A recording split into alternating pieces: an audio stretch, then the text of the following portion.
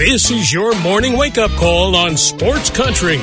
Grab a cup of coffee and hang with us every weekday morning for the latest news, sports, and other things going on around the world and in your backyard. Now, here's your host, Gene Gumbs.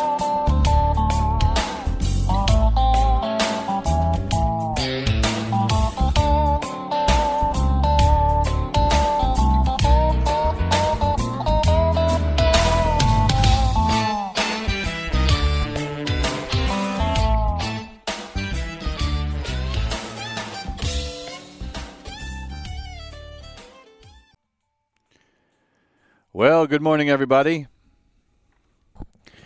It is 6 minutes past 9 o'clock here in Western North Carolina. Welcome to a Thursday morning wake-up call on Sports Country Radio. It's the last day of August 2023. Thanks for spending some time with us this morning. The hurricane/tropical storm has gone past Florida and Georgia, and the Carolinas is out to sea. Left quite a bit of damage in its wake. Could have been worse, I suppose, but fortunately they've got a chance to clean up now over the long holiday weekend that is coming up, Labor Day weekend here in the United States. I feel like I should start this show by playing taps because I think I think that the Red Sox season officially came to an end last night.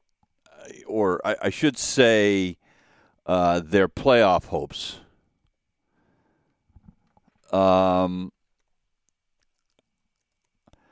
They were embarrassed the last 3 days. There's no other way to put it. Houston sweeps the Red Sox at Fenway Park, I think for the first time ever.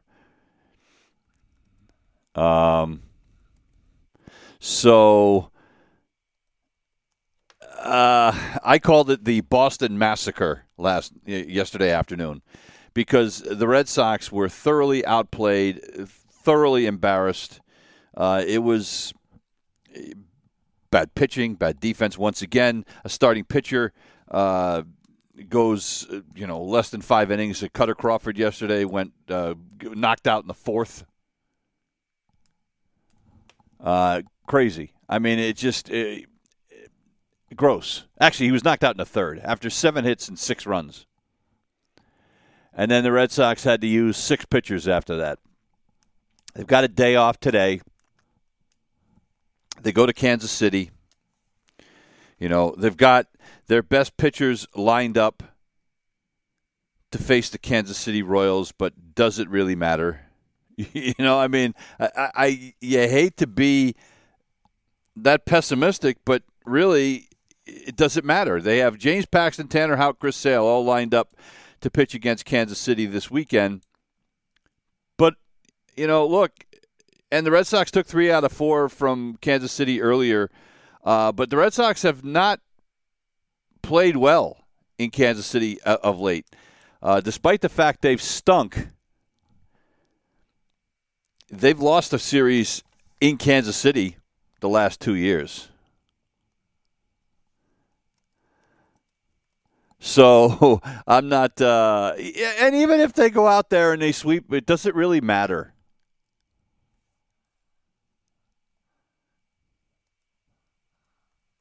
It's just look, we knew going into the season that this was going to be a long season, but I guess I had more optimism and I thought the pitching was going to be better, but Chris Sale got hurt again, and even when he's been healthy, he's been a shadow of his former self. James Paxton has been inconsistent, but what do you expect from a guy that's been hurt for the last couple of years? Brian Bayo is the only guy that has been somewhat consistent for the Red Sox, but he's gotten torched a couple of times here in August. And when you have Cutter Crawford in your rotation, and what do you expect? And here's the thing. And again, yesterday I'm watching the game, and Kevin Youkilis talking about what great stuff Cutter Crawford had. Look, Cutter Crawford is not a major league guy that you want in your rotation. If Cutter Crawford is in your rotation, you have problems. He's at best a number 5 starter, at best, and that better be on a really, really good team that plays solid defense. and that ain't the Red Sox. So what are the Red Sox? At this point, they go 13-15 in August after having a great month of July, getting themselves back in the race, in the conversation. They go under 500 in August. That big 10-game stretch against the Astros and the Dodgers that I talked about, that I felt that they had to go at worst 5-5 to be able to hang into this. What'd they do? 3-7. 3-7. Red Sox starters in the month of August. Opponents hit 274.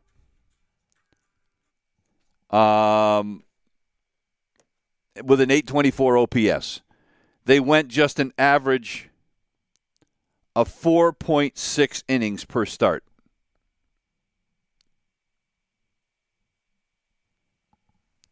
A 1.46 walk hits to innings pitch. So, it means 1.5 walks and hits per inning. You don't win that way. And so none of this is a surprise. We've known it's been coming. The eternal optimist in me is hoping that, that they could somehow find a way into the playoffs. But as I said a number of times, I'm not even sure if that's a good thing.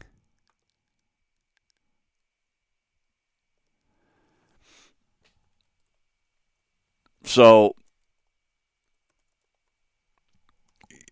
Pete Abraham this morning said, look, it's in the Boston Globe, said it's time to focus on next year.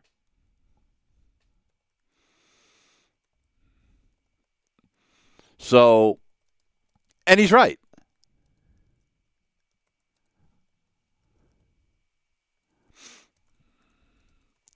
And what is that, so what does that mean? Well, it means that they're going to have to leave Rafaela up. They brought him up for a cup of coffee. You leave him up there now. You let him play. You probably leave David Hamilton up there and you let him play second base. Find out what you got. Look, Rafaela is a guy that is going to be a long-term guy for the Red Sox. What's interesting is he got his first start last night. They started him at shortstop. He can play short, but his main position is center field. Well, right now with what Jarren Duran did this year, Jarren Duran's your center fielder. So somebody has to move. And when you look at it, they've got 4 guys under contract for next year. They've got Duran, Refsnyder, Verdugo, and Yoshida all under contract for next year. Do not be shocked if in the offseason Alex Verdugo is traded. And it's not that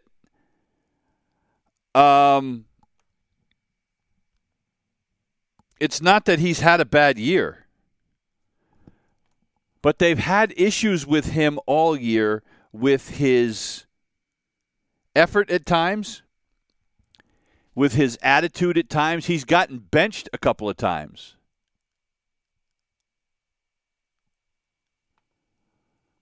So don't be shocked if he's gone. I mean, and again, he's put up decent numbers, so there will be interest in a guy like Alex Verdugo. Right? He's hit 277 this year.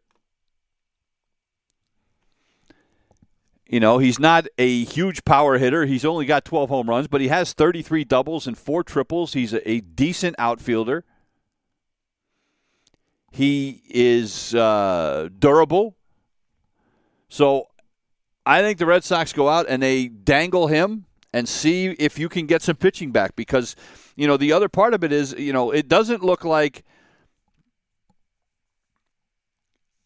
the Red Sox have a plan and there aren't a lot of aces on the market coming up in the free agent market. So where are they going to find the pitching? They're going to have to go out and in this next free agent class sign a bunch of guys that are maybe number 2 or number 3 starters. But Jesus, that would be a huge improvement over what they've got this year. They don't really have any pitching in the pipeline. I don't believe that Tanner Houck is a long-term solution in the rotation. He's another guy like Cutter Crawford, I think, who could be a number 4, number 5 guy. I think his stuff plays better in the bullpen. I'm not sure what to think about Garrett Whitlock now. He's been able, he was a shutdown reliever last year. He showed signs in the starting rotation this year that he could be a starter, but then he got hurt. When he comes back, it's been batting practice. So, so the Red Sox are going to have to make some decisions about that. The other guy that they could dangle out there to try to bring some pitching back, maybe they package Verdugo with a guy like Bobby Dalbec. He's on the 40-man roster. He's tearing up AAA. He's got 31 home runs in Worcester and a 966 OPS. And think about this. He played in the majors for a good part of the year. He hasn't been in the major league since the 25th of June. He's already got 30 home runs or 31 home runs in Worcester, despite spending a good portion of the season with the Red Sox parent club. So it looks like Dalbec is an odd man out. He's 28 years old. Tristan Casas is their guy. Casas had 3 more hits last night in the game. So he's not going anywhere. So you leave Rafaela up.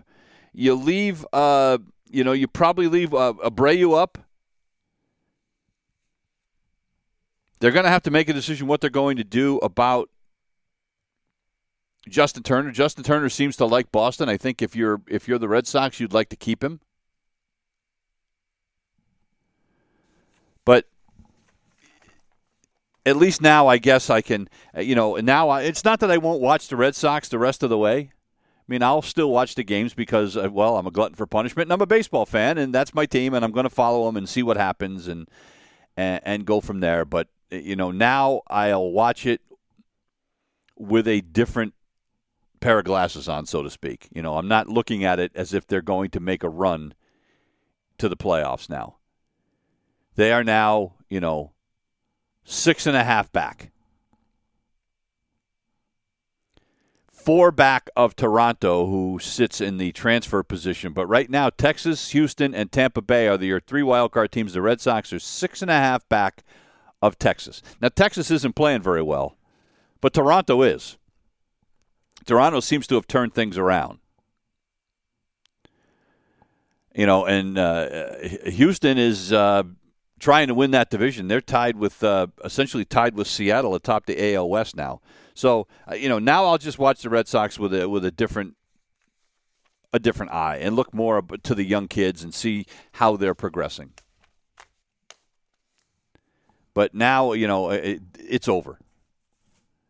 And there's no rant here. It is what it is. We all knew this was coming. It's just been, yesterday was just the final nail in the coffin, so to speak.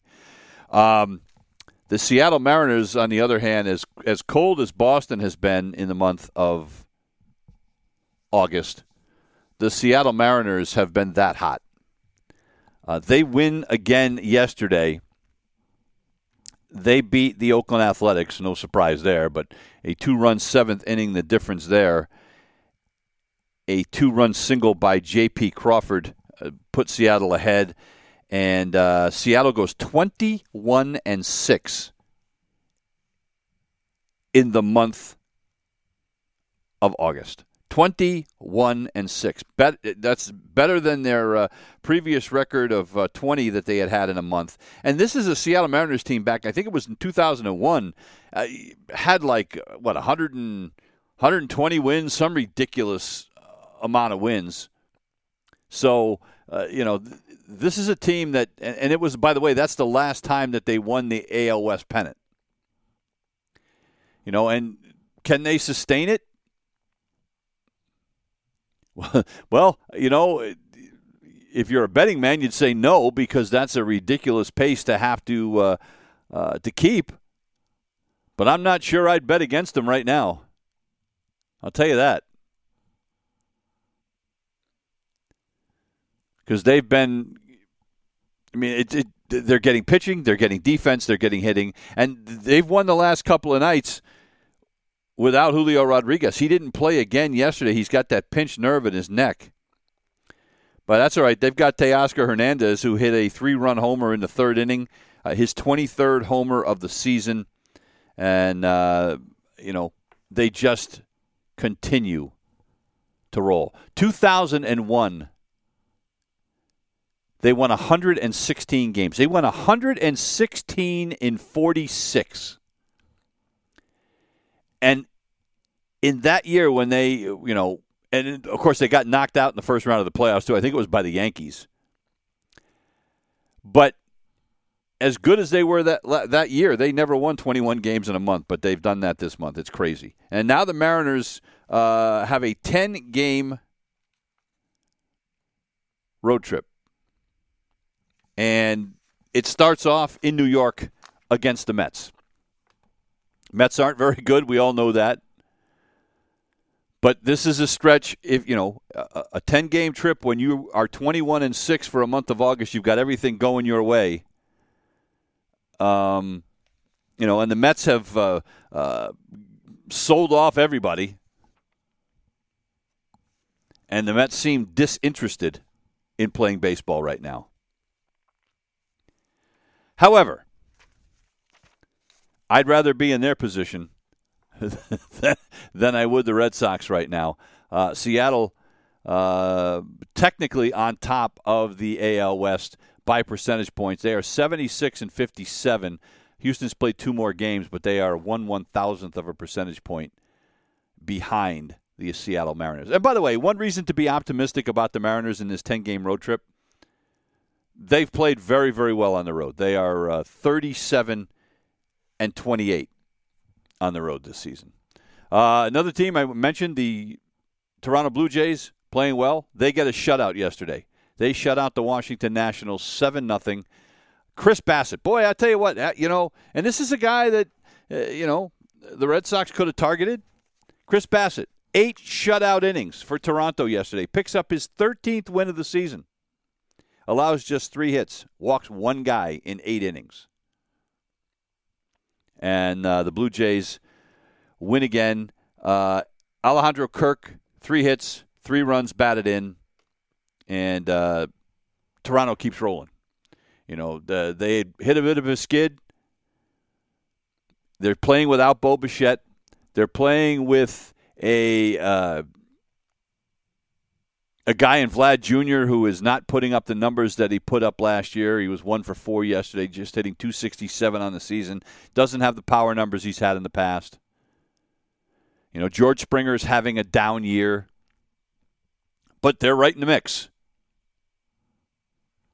Right in the mix. And now Toronto goes to play, or I should say, goes to play at Colorado. And Colorado is awful. Hyun-Jin Ryu is coming off Tommy John surgery, has been great since coming back August 1st. He's 3-1 with a 2.25 ERA. And you would have to think that there's no reason to think and again, if you're even if you're more of an optimist than I am as far as the Red Sox, knowing that the Red Sox are going to Kansas City and you say, well, we can sweep Kansas City and maybe make something happen. Well, yeah, but the team you're chasing that you're 4 games behind is going to play a team that's almost as bad as the Kansas City Royals. And that's the problem when you're trying to dig out of a hole. And that's the same thing in the National League when you've got teams that think they've got a chance, but then you realize you got to leapfrog 3 other teams to even have an opportunity. Which is what's buried the Padres. And even the Miami Marlins right now are still technically in it, but they have 2 other teams they have to leapfrog to even have an opportunity to get into the playoffs. And so, the math, the longer the time goes on, the math just works against you. And the Miami Marlins lost yesterday.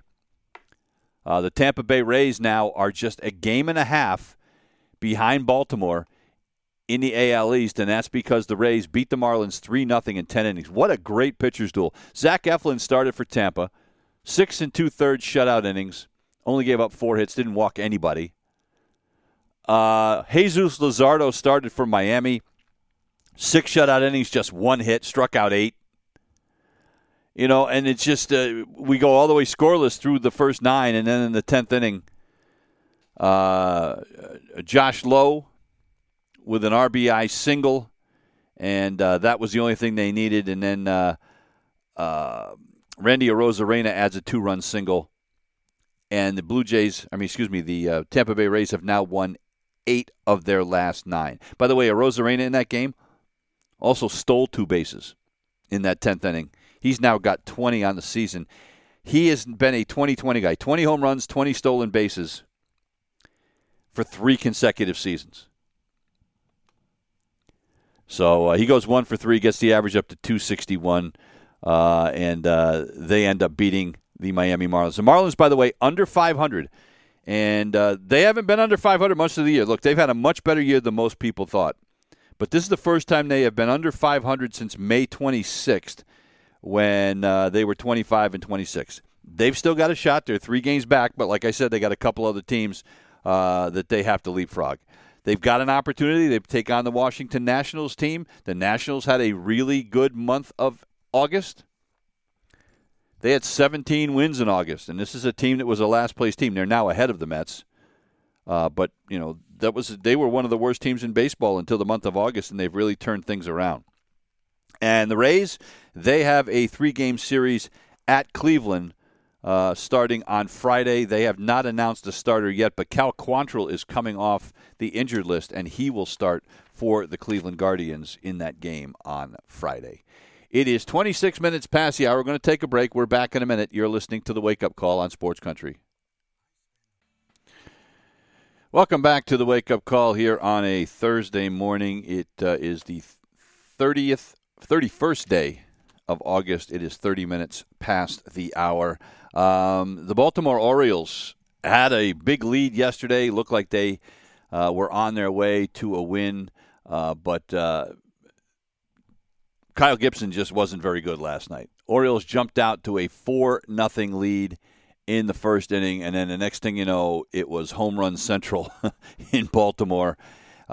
He gives up 3 home runs, including the 35th of the year from Luis Robert. Andrew Vaughn also hit one. Oscar Colas also hit one.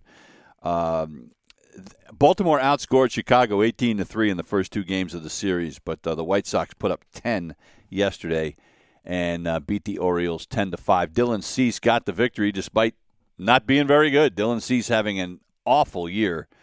Picks up his 6th win of the season, but he gave up 5 runs and 6 hits in 6 innings. Boy, when you look at where Dylan Cease has fallen off, last year Cease had a 2.20 ERA. He was 14-8.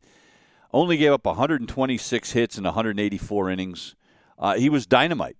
A 1.11 whip. The year before that, he wins 13 games. His whip is 1.25.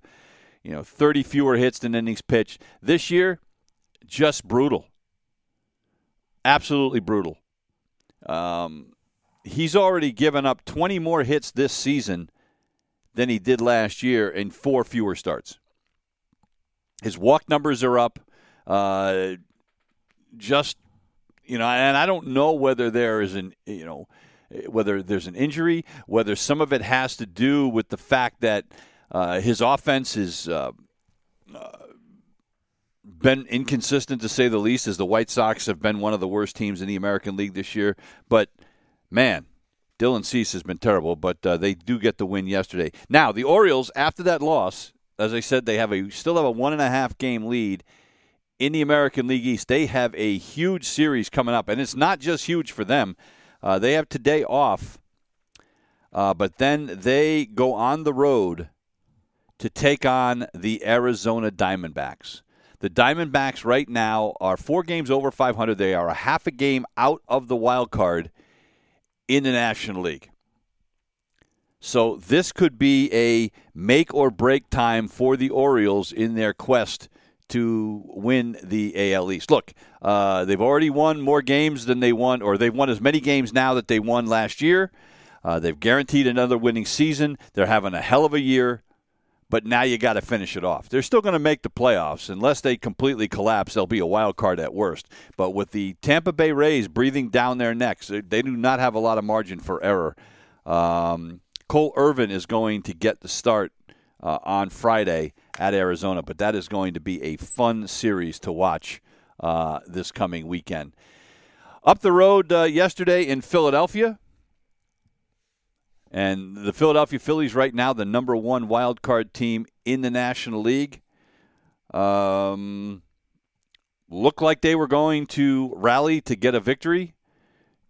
Bryce Harper hits his 300th career home run, but the pitching can't get it done as the Philly bullpen gives up 2 runs in the 8th and 3 runs in the 9th. Craig Kimbrell blows the game in the 9th inning, and the Los Angeles Angels come back to beat the Phillies 10-8.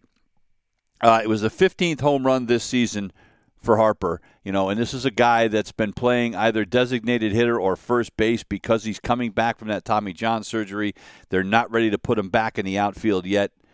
But in 370 at-bats, he's got 15 home runs and 55 runs batted in, and he's hitting .308. So the bat is certainly there, and obviously they're hoping that the arm comes back so that he can go back to right field next year. But he's now homered in 3 straight games. For the second time this month, he hit 10 home runs in the month of August. So he's hot. Phillies lose that one last night, though. They are still 15 games over 500, the number 1 wild card, and they now get to take on the Milwaukee Brewers, another huge series this weekend. When you look around baseball, there are 3 or 4 series this weekend that you're going to want to keep an eye on. Zach Wheeler is going to get the start Friday at Milwaukee. Milwaukee taking on water a little bit right now as the Chicago Cubs win 2 out of 3 in that series. So this is a very important series for them this weekend. The Cubs beat the Brewers yesterday by a final of 3-2. And the pitching matchup before the game, we said Brandon Woodruff for Milwaukee, Kyle Hendricks for Chicago was going to be a great matchup. It turned out to be. Hendricks pitched great. He only gave up 1 unearned run in 6 innings. Woodruff gave up 2 runs in the first, but then settled in and only gave up those 2 runs and 2 hits in 6 innings while striking out 8. But Cody Bellinger drove in the tie-breaking run. It was an infield hit that kind of ricocheted off the reliever, went to the third baseman and tried to make the throw over, but Bellinger beat it out. Mike Tauchman scored from third base. And Chicago wins that game 3-2 despite only having 3 hits in the game. It's one of those cases, sometimes you'd rather be lucky than good. And they get that. Azalea blew the save in this one, but he ends up getting the win on that ricochet single. Cody Bellinger, Cody Bellinger was a guy that a lot of people thought was washed up. His last couple of years in L.A., I mean, you look at it, in last year, he hit .210. The year before that, in 2021, he hit .165. He hit .239 in 2020. And this was after being, Mr. MVP in 2019 when he had 47 homers and 115 runs batted in. He had 3 straight years where people just said, well, he's done. Well, Cody Bellinger has proven that there is still a lot of gas left in that tank. This year he is hitting .316.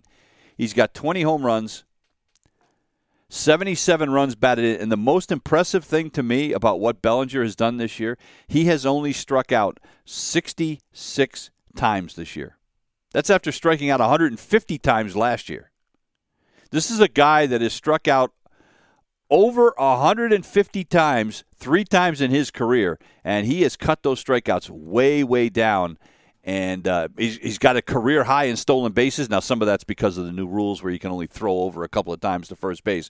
But Cody Bellinger has found new life with the Chicago Cubs, and he is a big reason why the Cubs find themselves right now in playoff position. And by the way, I would like to point out that in my preseason predictions, I predicted that the Cubs would be a wild card team this year. Just saying. By the way, I also predicted this year, and my buddies Eric Braun and Paul Arnold will back this up. We did this on the Boys of Summer podcast. I also predicted that the Texas Rangers would be a wild card team in the American League. Right now, I wish I had put money on it. And I'm not a gambling man, but man, I wish I had taken the plunge and put some money on it because I might have cleaned house on that one. But anyway, so a big series this weekend with the Brewers. The Cubs have another huge series. They have to take on the Cincinnati Reds. The Reds right now a game out of the wild card. That National League Central, Milwaukee leads by 3 games over the Cubs, 6 games over Cincinnati. So another big series there. So the Brewers and Phillies and the Cubs and the Reds. Jordan Wicks is going to get the start for the Cubs, and Graham Ashcroft is going to get the start on Friday in that series that is in Cincinnati. By the way, not a lot of games today. There's only a handful. I think, 3-4 games today. Most teams have this Thursday off, and then the majority of the games will be coming up on Friday. You know, who's happy that they have a day off? The Red Sox. You know, as much as they've struggled with their starting pitching and, you know, having tired bullpen, yada, yada, yada. You know, the one thing we do have to keep in mind is the Red Sox are coming off a stretch where they played 16 straight days. And when you have a starting staff that can't get you 6-7 innings every time they go out, it's inevitable that everybody is going to be worn out. So the Red Sox are happy to have today off. The Giants lose to the Reds yesterday, that team that the Cubs are getting ready to play. The Reds beat the Giants 4-1, 4 runs on 11 hits for Cincinnati in this one. Hunter Green picks up just his 3rd win of the season, one of his better outings of the year. No earned runs as he pitches into the 6th inning. Logan Webb, not a bad start, but he takes the loss. He falls to 9-11 on the season. Christian Encarnacion Strand, a home run and 3 runs batted in. His first 4-hit game of his major league career. Ellie De La Cruz continues to play well for the Reds. He had a couple of more hits yesterday. He's cooled off a little bit from his hot start, but he has still shown that he is going to be an exciting player for the rest of his career without a doubt. So we will see what happens, but that's going to be a great series. The Giants play a 4-game series at San Diego starting today. And, you know, the Padres are another team like the Red Sox. They're dead men walking. They're 7.5 back, 10 games under 500. If you are the Giants, you have got to go down to San Diego, and in that 4-game series, you have got to take 3 out of 4. You can't afford to stumble against teams like that. The Giants with just a half-a-game lead. They are the number 3 wild card right now, and just a half-a-game lead in that. And when you look at their schedule, you have to like the Giants' chances. They play at San Diego. Then they've got a tough series at the Cubs. But then they have a series where they play the Colorado Rockies 7 times. 3 games with Cleveland. And then they finish the season with the Dodgers. But they've also got 3 more with San Diego. They've got 7 of their last 10 games are with the Dodgers. But they're in a stretch right now for the next 3, 6, 9... Well, next 16 games, they can make some hay. Because of those 16 games, 13 of them are against teams that are under 500. And not just under 500, but a good deal under that mark. So this is an opportunity for the San Francisco Giants to cement their playoff spot. 42 minutes past the hour. We're going to take one more break. We're back in a minute. You're listening to the Wake Up Call on Sports Country. It is 44 minutes past the hour. Welcome back to the Wake Up Call here on a Thursday morning. The Cleveland Guardians, their 2nd straight victory. They knock off the Minnesota Twins yesterday 5-2. And they keep themselves relevant in the race in the AL Central. They have no chance for the wild card, obviously, 6 games under 500, but they are now just 5 back of the Twins. It's still a long shot. The Twins are still a better team, but any team that is managed by Terry Francona, I'm not ready to give up on them. But look, there is no doubt that the Guardians have their hands, their work cut out for them. Their next 6 games, they have 3 at home with Tampa, but then 3 with Minnesota. Now they go on the road. They take on the Angels, a beatable team, but then they have to go to the Giants. They have to play Texas. They still have 4 games left with Baltimore, a couple with Cincinnati. Their schedule is not an easy one.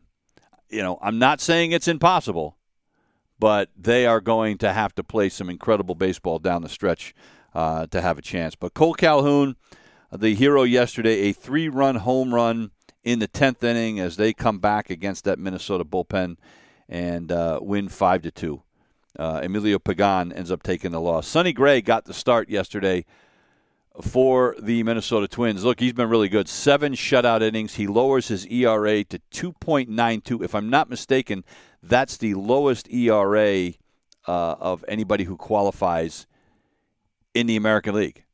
But he's only 7-6 because he's like Mr. No Decision. It's incredible that his team, whenever he goes out there, his run support has been terrible. But 157 innings pitched, he's been great. He struck out 156 guys. His walk and his innings pitched is 1.17, but his bullpen lets him down, and the Minnesota Twins fall to the Cleveland Guardians by a final of 5-2. The Atlanta Braves keep on rolling. Yesterday they take on Colorado. They beat them 7-3. Ronald Acuna Jr. was quiet yesterday, but that didn't matter because Marcell Ozuna wasn't. He hit a home run. Kevin Pillar, Orlando Arcia also with homers for the Braves. If I'm not mistaken, I think Pillar and Ozuna, I think, did it in the same inning yesterday. I watched the game for a little while. But the Braves sweep the Rockies this year. They win all 7 games against Colorado. It's the 3rd time, by the way, they've done that in a season series with the Rockies. They swept them in 2003, went 6-0, and then they went 13-0 against them in 1993, which was the first year of the Rockies' existence. Atlanta has just, look, there's no stopping them. But Darius Vines, Major League debut yesterday, and this is the kind of year it's been for Atlanta. It just doesn't matter who you throw out there. Darius Vines comes up from AAA Gwinnett County, makes his Major League debut, 6 innings, just 2 runs. He strikes out 5, and then the bullpen does the job from there, and the Atlanta Braves keep on keeping on. The Braves, another huge series. It's not a huge series necessarily in terms of standings this weekend, but they have a 4-game series starting tonight against the Los Angeles Dodgers. And I say it's not a big series in terms of the standings because Atlanta's got a 13.5 game lead in the National League East, and the Dodgers have a 14.5 game lead in the National League West. But this is likely your NLCS. I will be surprised if it's not the Braves and the Dodgers playing for a trip to the World Series this year. They have been head and shoulders better than anybody else in that league, and it's not close. The Dodgers, 25 games over 500 at home. So they've got the Braves for 4. This is a huge series for the Dodgers in this respect. They would like to get the home field advantage throughout the playoffs. Well, right now they trail the Atlanta Braves by 4 games for that. So if they sweep the Braves this weekend, they would be in a flat-footed tie for best record in the National League. I don't expect that to happen. But if you're the Dodgers, you're hoping you at least get 3 out of 4 here and give yourself a chance to still get home field advantage. Because that, when the playoffs come and you've got to play the Braves to go to the World Series, you would really like it to be on your home turf if there is a Game 7. Only other game from yesterday that really need to mention, and that was the Dodgers game. They beat the Diamondbacks 7-0 yesterday. Pepio gets the start for the Dodgers, 5 shutout innings, and then Cale Yarborough comes out of the bullpen, 4 shutout innings. So 6 hits in those 9 innings for Dodger pitching, and they shut out the Diamondbacks. And look, as I said, the Diamondbacks right on the doorstep, big series this weekend, so we'll have to keep an eye on that one. Yesterday, the United States team captain, Zach Johnson, named the alternates for, or his captain's picks, I should say, for the Ryder Cup team. The biggest surprise, I guess, would have to be Justin Thomas. Justin Thomas hasn't won a PGA event in 15 months. He didn't even finish in the top 70 to make the FedEx Cup playoffs this year. But Zach Johnson put him on his team. Why? Because he's 6-2-1 in his 2 previous appearances in the Ryder Cup. He has played very, very well. Ryder Cup is set for the end of September in Rome. His other captain's picks were Jordan Spieth, not a surprise there, Colin Morikawa, who has played very, very well. Ricky Fowler and Sam Burns also get named. The 6 qualifiers that made it based on points were Scotty Scheffler, Wyndham Clark, Brian Harman, who won the British Open, Patrick Cantlay, Max Homa, and Xander Schauffele. The guy I think that the couple of guys that I felt got stiffed, and that's probably because of taking Justin Thomas, but Cameron Young, who finished in the top 10 in 4 of the last 7 majors. He was number 9 in the Ryder Cup standings, doesn't get in. Keegan Bradley, who won twice on tour this year and was in the hunt at the Tour Championship at East Lake in the last weekend of the season, got left off as well. So I feel bad for those guys. I thought they, especially Keegan Bradley being a New England guy, I was kind of rooting for him to get in. A record was set yesterday. This was fascinating. At the University of Nebraska, the women's volleyball team set a world record for the largest attendance for a women's sporting event. For women's volleyball. They played in their football stadium yesterday and drew 92,000 people. 92,003 people went to Memorial Stadium to watch the University of Nebraska women's volleyball team. I mean, come on. Crazy. And they had a Division II game before that with Nebraska Kearney and Wayne State.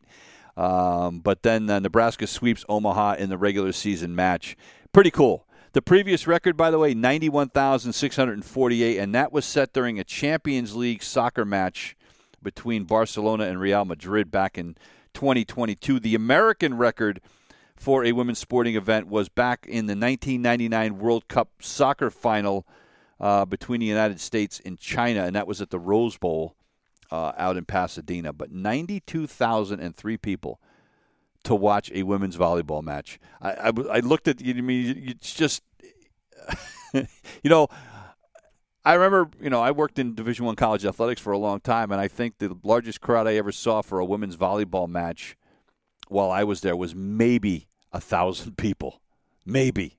And that was for the league championship in the Northeast Conference when Sacred Heart was in it. Unbelievable crowd. It was just something to see. And a beautiful day for it. It was 83 degrees. There was just a small wind, like 4 miles an hour, so it didn't really affect the flight of the ball. But just a crazy scene. I saw the clips of it this morning on the Today Show, but that was something to watch. That is going to do it for us here this morning. Remember, no show tomorrow. I am going to be out of town, so we will be back on Tuesday. We're going to take the long weekend as well, so we'll be back on Tuesday with another edition of the Wake Up Call. If you're a Red Sox fan, like I am, take the weekend to lick your wounds and realize that we're watching the rest of the season as we see maybe some of the young kids and see what the Red Sox are going to do with this roster going into 2023. They've got some big decisions to make.